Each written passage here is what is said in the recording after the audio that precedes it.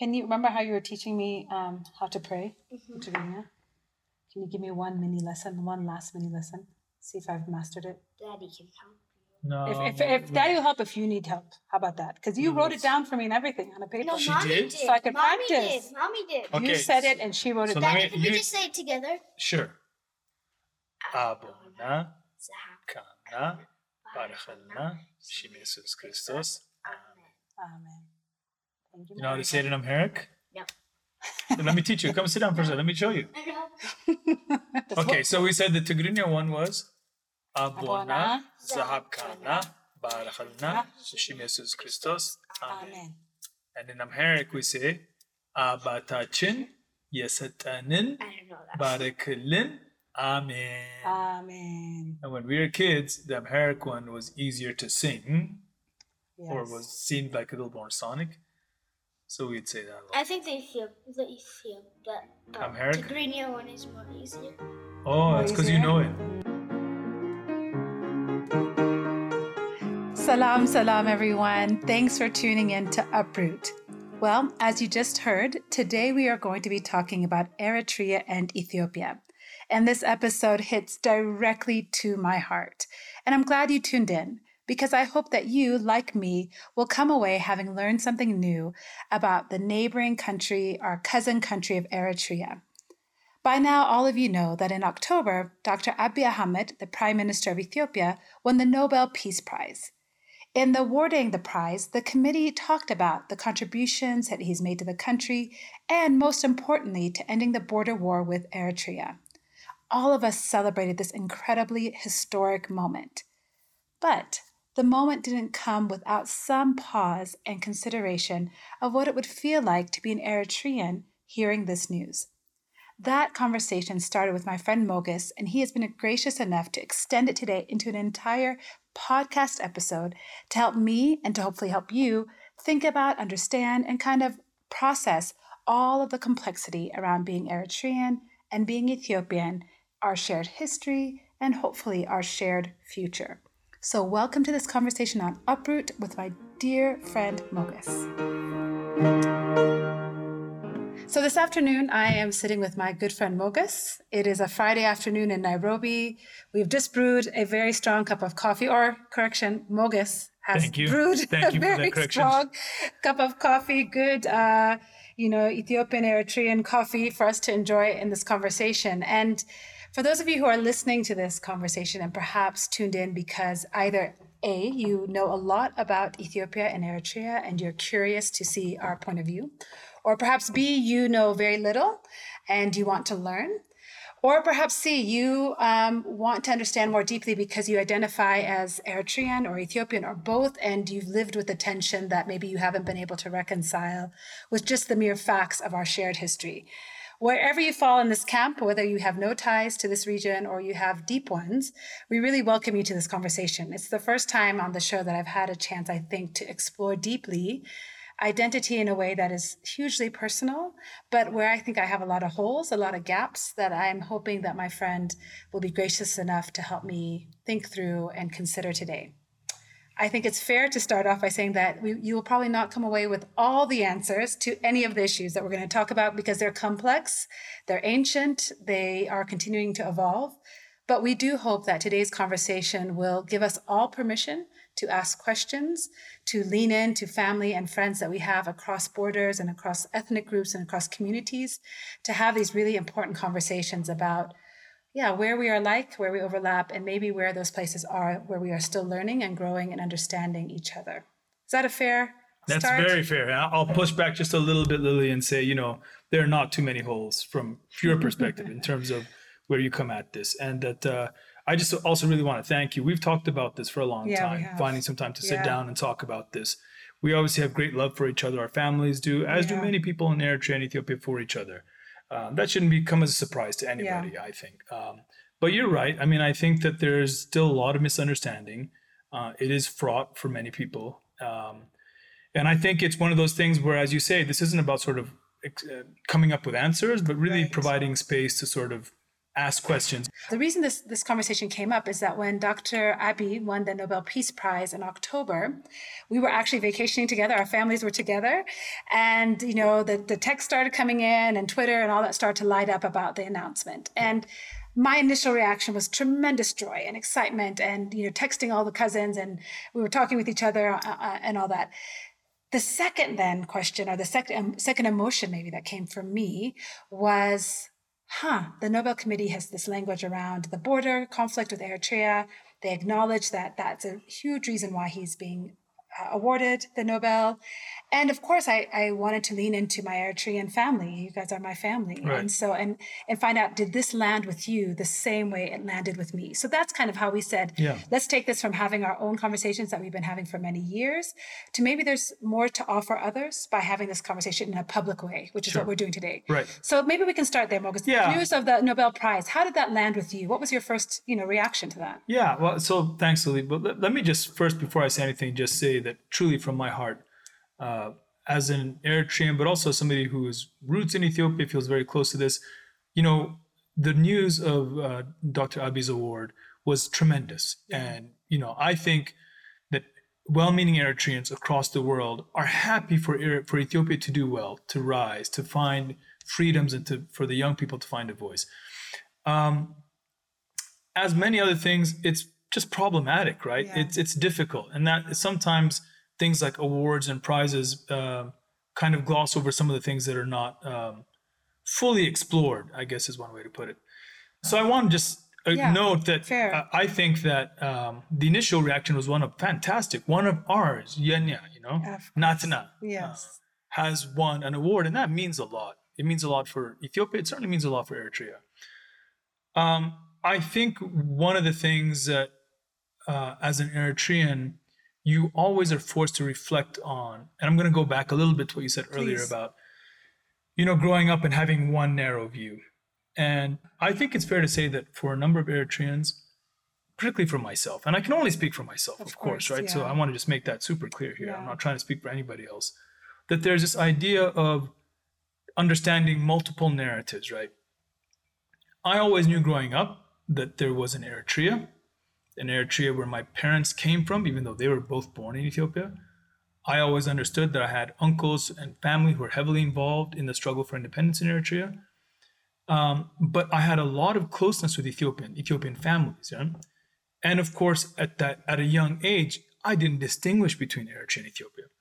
But, as we got towards the 90s and towards the end of the 90s, you begin to become more aware of these sort of dual narratives, if you will, right?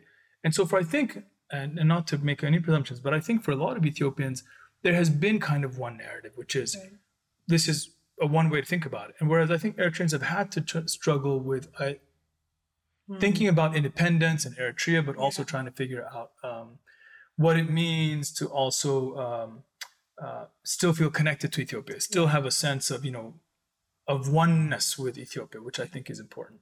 Let me just interject there, because I think it's good to frame that both of us are in our early 40s. Just to give context, because we've talked about how, depending on where you are in the generations, your view towards history is going to be different. Totally. If our parents are having this conversation, they may have a completely different take on it.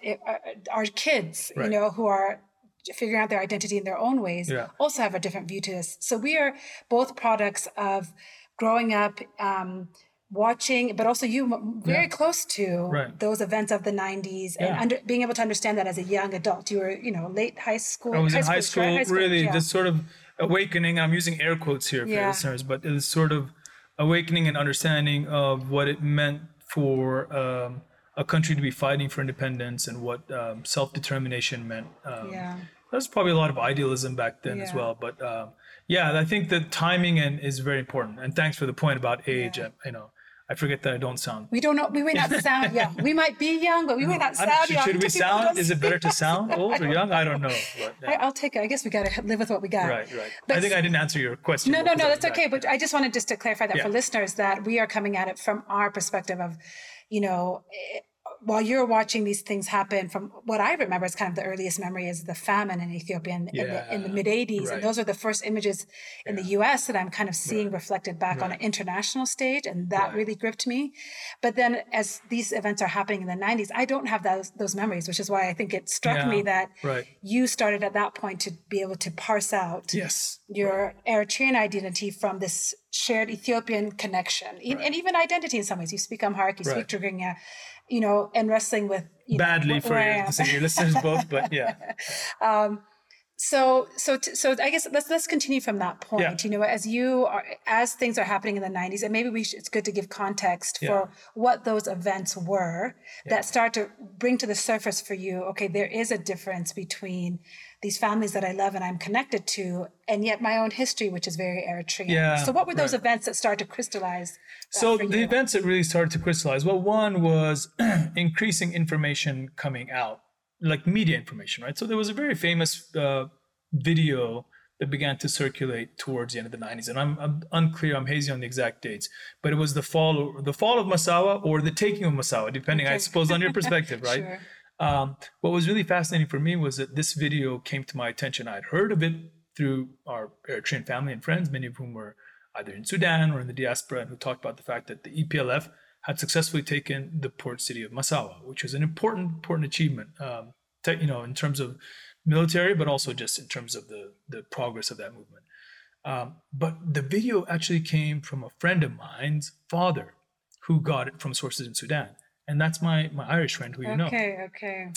And he came to school saying, I have this amazing video. And this is VHS. VHS, not a WhatsApp old video. School VHS tape. Right. And it was the fall of Massawa was on this VHS label, right? It was a pretty brutal video in many ways. And but what it did was it kind of lionized some of what, the stories that I had been hearing about Eritrea and the EPLF. And I got to just note that, as these things start to come into more common discussion at the time, and people were talking about how close things are and the advances that Eritreans had made, I began to realize that all along there had been this discussion in my life and in my household, right? And that sort of brought it. So I don't want to pretend that it all of a sudden came up, because that would be a real disservice to my uncles and family members who were actively involved. For people like my wife's parents, who were really actively involved in supporting the movement and suffered a great deal as a result of that.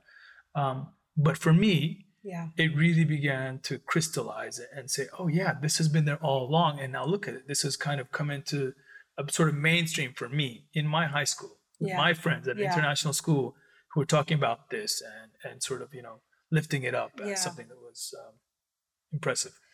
And and it's not that we're not going to spend the whole podcast saying, okay, so what was I doing at that time? But it's interesting to me that my first exposure to Massawa came much later in an academic setting. It wasn't a personal story. It wasn't what's happening. It was an academic understanding of history, which I think you're right. When you mentioned earlier that Ethiopians, if that's your only identity and you're navigating history from that vantage point, you are one identity and you're moving through the world. Yeah.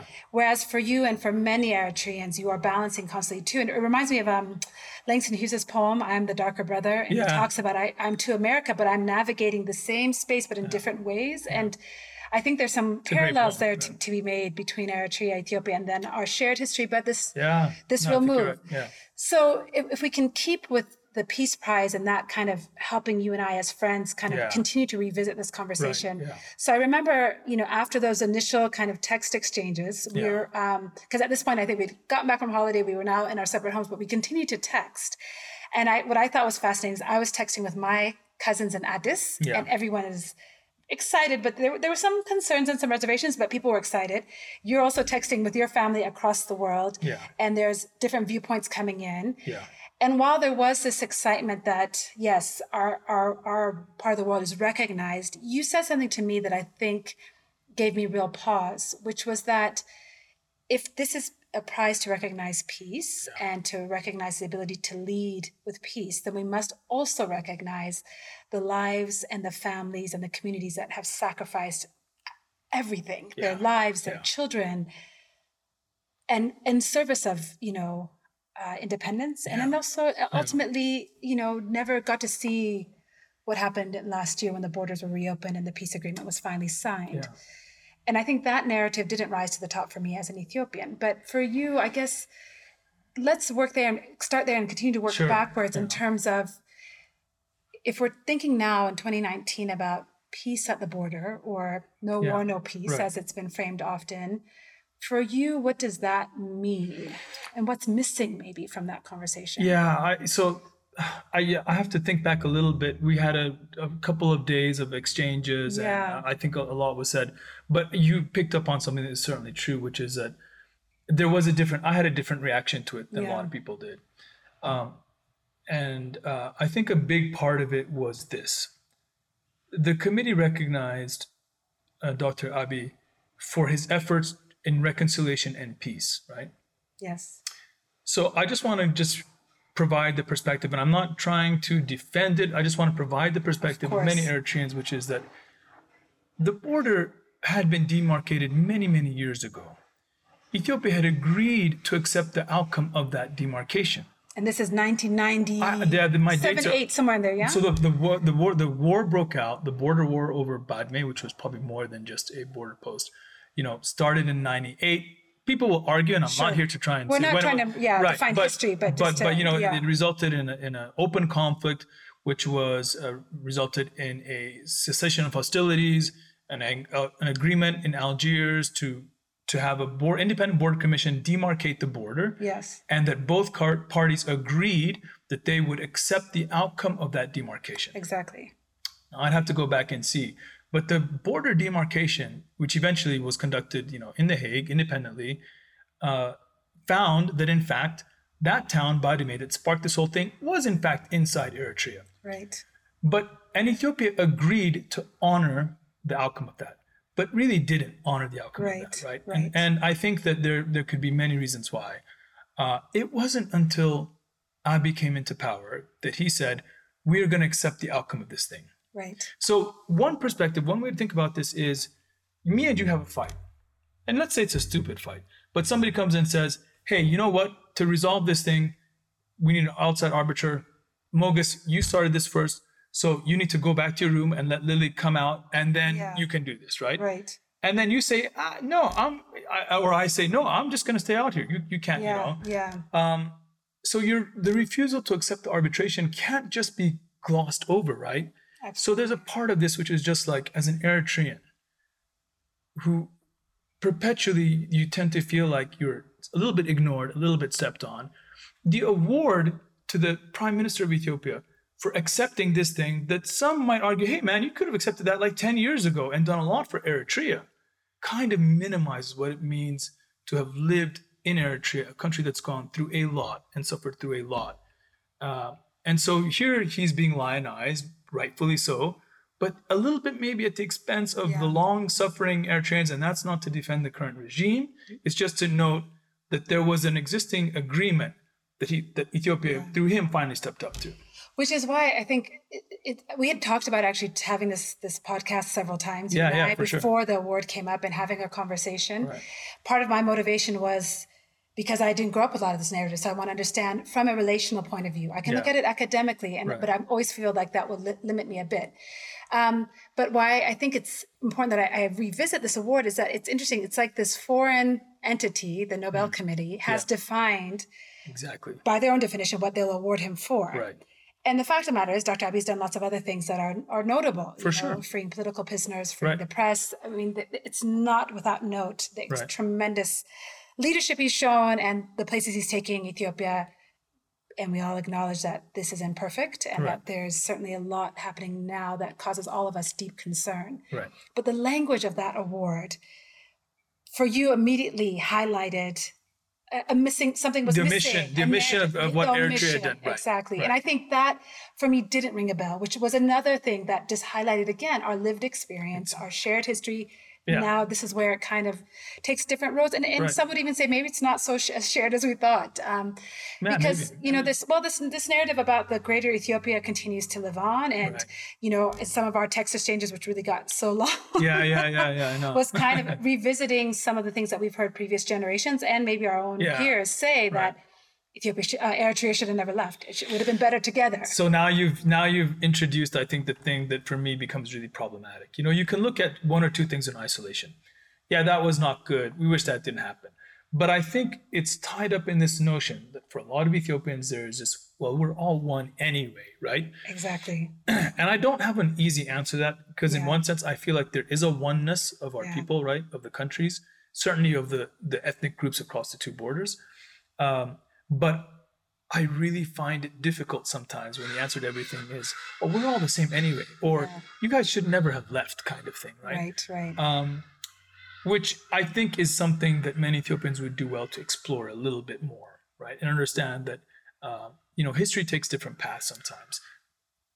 But more importantly, what I think it does is it forces both sides into this oppositional discussion around why are you there and we're over here, as opposed to focusing on what is it that these two countries do together that binds them Right. economically, politically, culturally, right? Yeah. Because at the end of the day, most of those things don't get to, well, you have to be annexed in order to do that. No.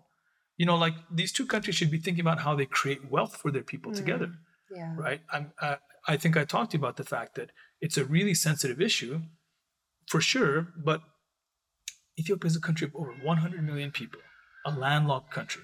At some point, Eritrea and Ethiopia will have to figure out how to talk with each other about what is a mutual way to come to terms around maritime access for Ethiopia. Right. It just doesn't make any sense politically, economically, in any other way for Eritrea not to sort of say, we want to have a meaningful discussion around that. Now, some will say they had that in 97 and that the other one side abrogated it and so on and so forth. All that to the side, I just at a high level, Lily, what I mean is, when do the two nations talk to each other at the table about, hey, for our common good, what do we do that builds these bonds together, right? Right. And some of these things that are now oppositional, I think, fall away when you realize that there's a shared fate in how you build your economies together, how you tie each other to each other in terms of mutual defense. Ethiopia and Eritrea can do a great deal for the region in terms of stability and peace building, right? Yeah, absolutely. And these are the things that are kind of being missed. So yes, it's true. You, as an Eritrean, you tend to react to things, and I think in seeing that thing, it did strike me that there was no recognition of Eritrea. Eritrea was kind of like the silent victim, like everything was being done to Eritrea. Like Eritrea, you were bad. Eritrea, now you're good, and look what this great person did for you. And I think, the reason I want to have this conversation is that I think that there aren't many, maybe this is an exaggeration, but it has felt that there's not always a safe space to talk across the aisle in a way, if we can say we're across the aisle. Right. We're across the table right now, across the coffee cup. Exactly. Yeah. This is the safest place across coffee. Right. But I think, what you've laid out for us is kind of an understanding of the economies at both the potential and the risks that present themselves if we don't have an understanding. Right. But I think what strikes me as our friendship has grown, and in previous and other friends that I have that are Eritrean, is the emotional part of it. Yeah. Because identity is emotional, it's personal, it runs deep. It affects all of your choices about what you name your children, what your chosen language will be or won't be. And so I think this is where, as I think about my identity as an Ethiopian in relation to you as an Eritrean, I think one thing our friendship has taught me is that I have to recognize the privilege that comes with being Ethiopian in these academic spaces. Our conversation might be emotional and personal, but then it translates to how I understand world events. It translates into how I frame my understanding of Eritrea. And, I've had these instances where I've been with Eritrean friends, Ethiopians, and there's the whole, we don't speak Amharic thing. Yeah. So we can talk about, colonization with language and how that boils down. Yeah. But as you have gone through, and you continually have friends who are Ethiopians and who, family, all that, what's one thing that you feel like outside of just the academic understanding of our history is missing from our conversations? What are those things that are not said and that are assumed that we would do well to understand? That's a really good question. I think in some ways we talked about the fact that where people come from in terms of their age and their experience plays a lot into this, right? I would venture to say that a lot of the younger Eritreans and Ethiopians might be in a better position to be more pragmatic about things. And I want to just emphasize that word for a little bit, because I think that we talk about identity and it becomes very emotional. And I recognize that it gets very emotional for me. I am so very tied up in Eritrean national identity and what it means, how hard fought it was, what it means to be an Eritrean, which is distinct, I feel like, from being an Ethiopian, right? But at the same time, there's a part of me that really wants us to focus on being pragmatic. Like, these are two countries that suffer from extreme poverty, right? with human capital that, in the case of Eritrea, it's tragic, is leaving the country in sort of droves. And I think the real discussion should be one of what is reasonable for the two countries and for young people to understand from each other, that these are shared assets, that these are things that the countries can do together that build partnership. I'm not talking about federation or union, and I say this to you, Lily, because if there's some Eritreans who are listening to this, they're going to say, "Well, this guy is talking about he's a federalist." That's not at all the case, right? If you go back into history and think about how initially it was constructed, there was always the notion that the two countries would be very close. And I think that a look forward is the way to go, because there's so much pain, there's so much, revision that happens, obviously, when you look backwards, but there's so much sort of blaming that you can do very easily. And I feel like sometimes, even in this, by nature of this discussion, you begin to sort of say, well, you don't understand where I came from. Right. And in fact, maybe what we should really be doing is talking about, can you imagine what we could be together? And that's the greater region as a whole too, in many ways, but certainly for Eritrea and Ethiopia. I think that one simple thing that I'd offer is for people to think, if I'm saying for an Ethiopian friend or family member, to say, when you say, "Oh, we're all one anyway," that anyway has a bit of a jab to it, and seek to understand why it has a jab to it. It's not because I don't feel oneness or closeness, or proximity, closeness to somebody from Ethiopia or an Ethiopian. It's because there's a history and there's a part of what's gone into Eritrean identity that I think is important. So you say we're all one anyway. No, because there was a real move of self-determination. It was a war, man. Yeah. It was a 30-year war. People died. People were dispersed around the world, right? Yeah. People have given their life to a movement that created an independent state. Now, the state is one that is, like in many other states, challenged and is struggling to find its way and its voice, but it will. Yeah. I'm fairly confident of that. But it's not either or. It's just be a little bit aware of what you say when you say we're all one anyway. What do you mean by that? I was having a conversation with my kids recently about my seventh grader is doing a project around exploration and history. And so her siblings all rallied around and said, "What country are you going to pick?" Because they had to pick a country. Right. And of course they're saying, "Pick Ethiopia." She's like, "I don't want to do Ethiopia. We always do that." And then one of her brothers said, "Do the Battle of Adwa. Focus on that, because that's, that was a turning point. Everyone in Africa feels proud of that moment." Right. And it made me wonder if that was kind of the last time we could look back and feel like there was this oneness in a sense. I'm not a student of history to be able to speak to the thousands of years before that, but something shifted at the Battle of Adwa. There was, right? Help me along here, Moges. At that point we did. You're right. Now we are Ethiopia, and we've fought off the Italians, and there's a sense of, yes, we didn't always come up north and see you guys, but now Menelik has brought us all together and we're one country. And then it kind of exists in that way for several more decades. Well, I think, yes, I think you're right. But I think what's also important to note there is that, the Battle of Adwa is where the Italians were stopped. Yes. Right? And so they didn't go further south. Right. But north of that is what is effectively Eritrea today. And so you have now at that point created this sort of two timelines of a country that was a largely feudal, state. Yeah. And so now what is the Italian portion of what was Ethiopia proceeds on a very different track, right? And the impacts of World War I and World War II on Eritrea as an Italian colony, vastly different from what Ethiopia went through. The forced labor of Eritreans by colonial power, the forced conscription of Eritreans by colonial power, in many cases, the forced conscription of Eritreans who were forced to fight against an Ethiopia that they felt one with. Yeah. And then were punished afterwards, right? So this is really an important thing that a lot of people don't talk about, in my view. The idea that there were Eritreans who were forced to fight against Ethiopia by the Italians. And at the end of that, the action that the Ethiopians understandably took against those that they called traitors was to lop off limbs, right? Not that any of them wanted to do this, right? Right. And despite that, the number of Eritreans who I think, including, people like my grandfather and others, who felt a closeness with Ethiopia, who moved to Addis Ababa, who worked with, Ethiopians and lived in Ethiopia and felt very much a part of Ethiopia. Because at the time, to be part of what was an Italian colony in the north was a tragic, terrible, painful thing, and they felt much closer to Ethiopia. But Eritrea was proceeding on a very different trajectory. And there's a lot of research that will speak to that, and books that speak to that, and I won't attempt to go into that, but very, very different. Effectively a parliamentary system that was being developed in the 30s, labor unions that were being put into place, a very, very different trajectory, right? And so when you think about where Eritrea was at after World War II, and when the emperor decided to effectively re-annex it and sort of say, forget this federation nonsense, you're part of us.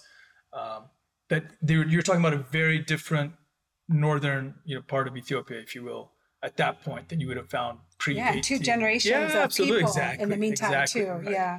And I think without that digging, you do have to go far back to understand then how does that inform how we understand, how I as an Ethiopian now understand what happened, why Eritrea was a separate entity, why the move for, independence was so important, because they had, like you said, at that point, the two paths did diverge, and there was a different struggle. There was a different aspiration. And so then to say that anyway, to go back to that comment, we're just one anyway, becomes now very difficult. Difficult. Yeah, it's very difficult. And then I think, you can't overlook the importance of 30 years of war. I think I'm getting my dates wrong here, but the first shots of the independence struggle in the late 60s in Eritrea up until 1991. So think about that. There were children, families, born, raised in the field, in the struggle. I mean, you know this from our own family and stories that you've heard.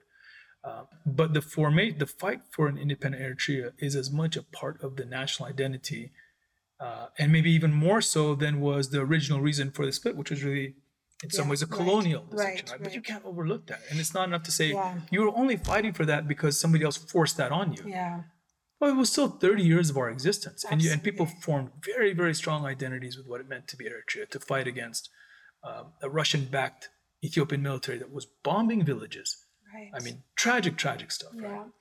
If we revisit your words about looking forward, what are the things then that you would hope the next announcement, maybe it's not a Nobel Peace Prize, maybe it's another kind of headline internationally that comes up. Right. What are the things that you want us as Ethiopians, your cousins, your friends, your family, to have in mind? I think, and it seems silly to say, how can we be an ally? I don't want to make it like such an American it's a really good point of view question, to this, though. but I think you have sensitized me. I've changed my word choice because of what I've learned from you and from your family. And so... I think it's a really good question, Lily, and thank you for asking it, quite frankly. I mean, I think that,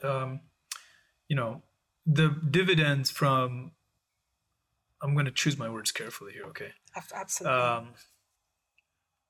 The dividends of this openness that Dr. Abiy has brought are not yet seen in Eritrea. And I think there's reason for hope in Eritrea, but it really requires that, in my view, and this is just my view. Absolutely. This is just my view. Two friends and a cup of coffee. Absolutely. That's all it is.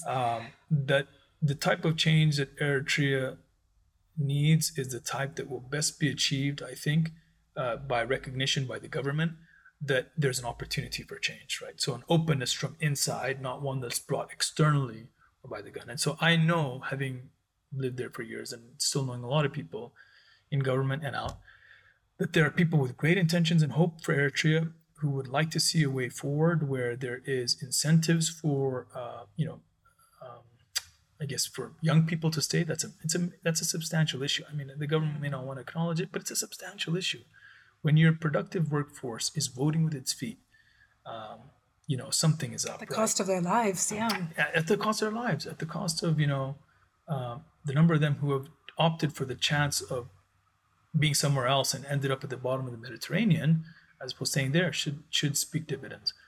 That said, and so there are a lot of very, very angry voices in the diaspora that are calling for sort of, change, big time, immediate change. And I understand where those are coming from. My concern with that is, and I go back to this word about pragmatism. How do you actually get sort of change that is a gradual, the change with guardrails, right, with training wheels, because that's what we need. And I dare say that Ethiopia might need some of that as well, right? That change is good, but help us to do it in a way that is managed and that, comes across slowly. So what can Ethiopians do? Well, I think a lot of this is, I think for one thing, the opening of the border initially, now closed, but the ability of Ethiopians to go to Eritrea, to visit, is important. I think it should be taken advantage of because it will reinforce bonds across these two countries, right? So that's one thing that I hope will happen. How can we do better, I guess? How can we understand or show compassion in our language and our behavior? And you said visit. Yeah, visit. I think the visitation, the fact that Ethiopians can travel and Eritreans can go, I think, to Ethiopia, that's something that people should do. I mean, there's a bond that, just comes with interpersonal interaction that I think is important. There's certainly shared culture that people can celebrate too, right? And I think, if you go on Twitter, for example, you'll often see, pick an event like, some Eritrean or some Ethiopian musician or hip hop artist or something like that. And you'll often find a lot of young Ethiopians and Eritreans, tweeting something and putting the two flags with each other, right? Yeah. And sort of the Habesha pride or, so I think some of those things are also important. I think, you have to be a little bit careful sometimes when you talk about Habesha because and I think you and I talked about this before. Even that term is not as inclusive as I thought it was. Right. Which is continue to learn. Yeah, so things are more problematic than we think sometimes. But that's not to say that that's not still healthy, right? Absolutely. That's the like thing. Habesha pride. Right. I think both of our cultures also have this kind of aversion to conflict in terms of interpersonal. Oh, yeah. And so we don't talk about these things. We don't ask the questions. We don't put ourselves, and it's really to the credit of patient Eritrean friends who have taken the time to teach me, because I've played that role in the U.S. where I have to teach non-Black people about my experience, which is exhausting. So I really do appreciate, don't take for granted, those friends who have taken time just to walk me through their experiences like you're doing today graciously on this show. Right. But I think, that Twitter thing is a good example. I mean, I think it's good to follow people who have different viewpoints than you on Twitter. So even something as small as that. Without trolling. No, just for the purpose of learning. What is the viewpoint that I miss, It's just a good, smart thing to do if you're truly interested in understanding. Yeah. Right. So the social media age, I think, is instructive in some of the things that we can do. And maybe more importantly, some things that we should not do. Yeah. So what I tend to see a lot, and maybe you see the same, is even within like the Eritrean community in the diaspora, just sort of attacking. If you say something pro-government or if you say something anti-government, you immediately attract the sort of really virulent voices of others who are like, you're a dog. I mean, it's really violent, vulgar stuff. So how do you just kind of creating this aspect of this tolerance within our own sort of groups? So if I'm on a thread and somebody says this, am I in a position to say, hey, I see what you mean, but this person is just trying to say, no, that sounds really cheesy. Well, as I say it out loud. No, but I know what you're saying. Absolutely. Yeah. But I think that's what I mean. I think that there are some things that we can do that kind of, I think part of what you're doing right now is part of it, right? When you ask, when somebody says something, to sort of say, well, have you considered this, right? Say, actually, I have a really good, and Lily, I love this about you, that you've got really close Eritrean friends, really close Ethiopian friends, and you ask questions, right? But it puts you in a unique position when somebody says something, and I know you're probably going to have conversations with people who are close to you that may not be right where you are at this point, but you're going to have the opportunity to say, well, I have really close Eritrean friends who've explained it to me this way, right? And you're demonstrating, I think, the ability to have those conversations without attacking. Yeah, absolutely. And I think for me, it's that personal connection. We can argue whether a policy makes sense or whether or not, the Nobel got it right in their language choice. But I think at the end of the day, it's the relationship that matters. And I think we lose something if we just default to the narrative we grew up with. Yeah. If we default to even just facts, if we just default to facts. I mean, we could easily say the rulers of XY countries are terrible. Yeah. Okay, sure, it might be fact, but what do we miss in that narrative? That's important. And I feel like this is conversation one. I imagine we'll have many more over time. Right. I think one thing we've talked about a lot is even our own kids and how are they going to take this forward? What is the next generation of thinkers, writers, artists, representatives of our culture is going to do with this history, and how will they take it forward, and what role can we play? So thank you for the coffee. No problem. Yeah. Can I add one last thing? Please, of course. So one last, one thing that I definitely think that we could all have a bit more of is levity. Right. I'd love to see like some Habesha comedian. Yeah, absolutely. Yeah. Like who's got the better shurro, right? Yes. Like, because Eritreans, we know our shurro is the bomb, right? Wait. So you see, you tried shurro? Right. Have you tried mit'ad shurro? See, what we don't do in Eritrea is put meat in our shurro. That's like, not meat. Mit'ad is like. No, I'm talking about like bozana shurro, the impurity, right? So like that's what I mean. I'm joking, but I think that's part of it. I like this idea. I think we could sponsor something in Nairobi here, a shurro fest. Totally. I mean, if you think about countries that are close to each other, that might have a different relationship, but often a lot of it is vented through sort of this comic release, right? Where they make fun of each other a little bit and they take jabs at each other, Then I think some of it is also, it's like everyone relax also a little bit. Like, let's have a little bit of levity. Absolutely. So just to recap, for those of you like, okay, what do I do? What's one thing I can do? You can, if you're in a position, visit a Asmara if you're in a position to. Secondly, you can educate yourself, be it through following somebody on Twitter, reading a book. I mean, all of you Ethiopians who have never read even, a history book about Ethiopia's history or Eritrean Ethiopian history or the history of the Horn of Africa, by all means, there are actually very good historical texts that we should pick up. And talking to all of us can do more to read. And Eritreans as well, by the way, right? To understand better. Understand other perspective. And I think you're right. Have some levity and be courageous, ask some questions when you don't understand. I'll never forget being in a bathroom one time. When you're in the diaspora, when you're outside of your home country, if you see somebody who looks like you, it's a point of like comfort. You're like, they might, especially for me who didn't grow up in DC or LA. And I remember one time seeing somebody, I don't remember what city I was in, and I did that, cautious, awkward, making eye contact. Oh yeah, they look, they look Ethiopian, they could be. And at that time, that's the only thing I thought they could be. And I said, Habashana, Habashanishwe, something like that. Are you Ethiopian? And very sharply, she was like, I am not, I'm Eritrean. And we were in a bathroom and she like shut off the water, slammed the door, walked out.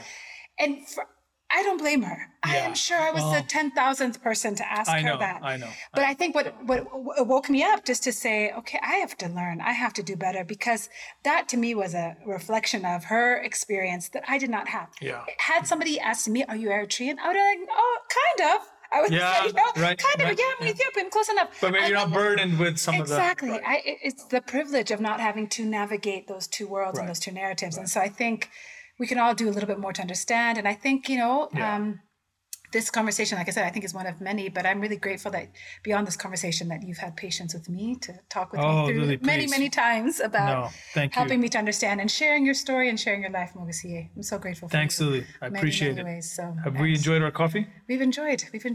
Cheers. Chin chin, cheers. All right. Tabarak. Thank you. Thanks for listening, everyone. I would love to hear what you thought about this episode. Maybe you disagree, maybe you have another perspective. Tweet at me, let me know your thoughts. You can reach me on Twitter at uprootandlil, and on Facebook and Instagram, it's at Uproot the Podcast. I would love to hear from you. And if you will indulge me, I want to make a quick pitch for you to join me next week for my live recording to celebrate the 1-year anniversary of Uproot. So excited. I can't believe that we've made it to the end of 2019 and also to the end of my first year in podcasting. 19 episodes, all thanks to you. I am so grateful for each and every one of you. Not all 19 episodes are out yet, but they will be before the end of the calendar year, and we've got a great lineup for the last few episodes. But I would love to see you next week at Trademark Hotel, Wednesday, December 11th. Doors open at 6. Come early, get a seat. We've got some fun stuff planned. We've got cupcakes planned and some other cool surprises. You can get tickets on Moog, so that's Moog, MOOKH.com. Tickets are 1,000 shillings. I'm really grateful that Trademark has sponsored this event, and it's in Village Market. So you can shop, you can eat, you can enjoy the beautiful lights, and come listen into the conversation. We are going to be talking about understanding identity through language, religion, and race. We've got 3 friends who are willing to share their stories, and it's just going to be good. You don't want to miss it. Wednesday, December 11th at Trademark Hotel in Village Market. And if you're a really big podcasting head, you can join me the night before at the Unconference on Podcasting. It's going to be at K1 Clubhouse. That's Wednesday, December the 10th, starting at 7 o'clock. And I'll be helping to moderate the evening. We're going to be talking about diaspora issues, and it's going to be a dynamic lineup. Don't miss it. That's a free event. You just need to register. So register at Eventbrite and come join us on December 10th at K1 Clubhouse. All right, y'all. As our dear, wonderful Wangari Maathai says, you have to keep at it until it becomes rooted. And these kind of conversations certainly are helping me understand my identity and rooting me more deeply to those I love. Thanks for listening. Talk to you soon.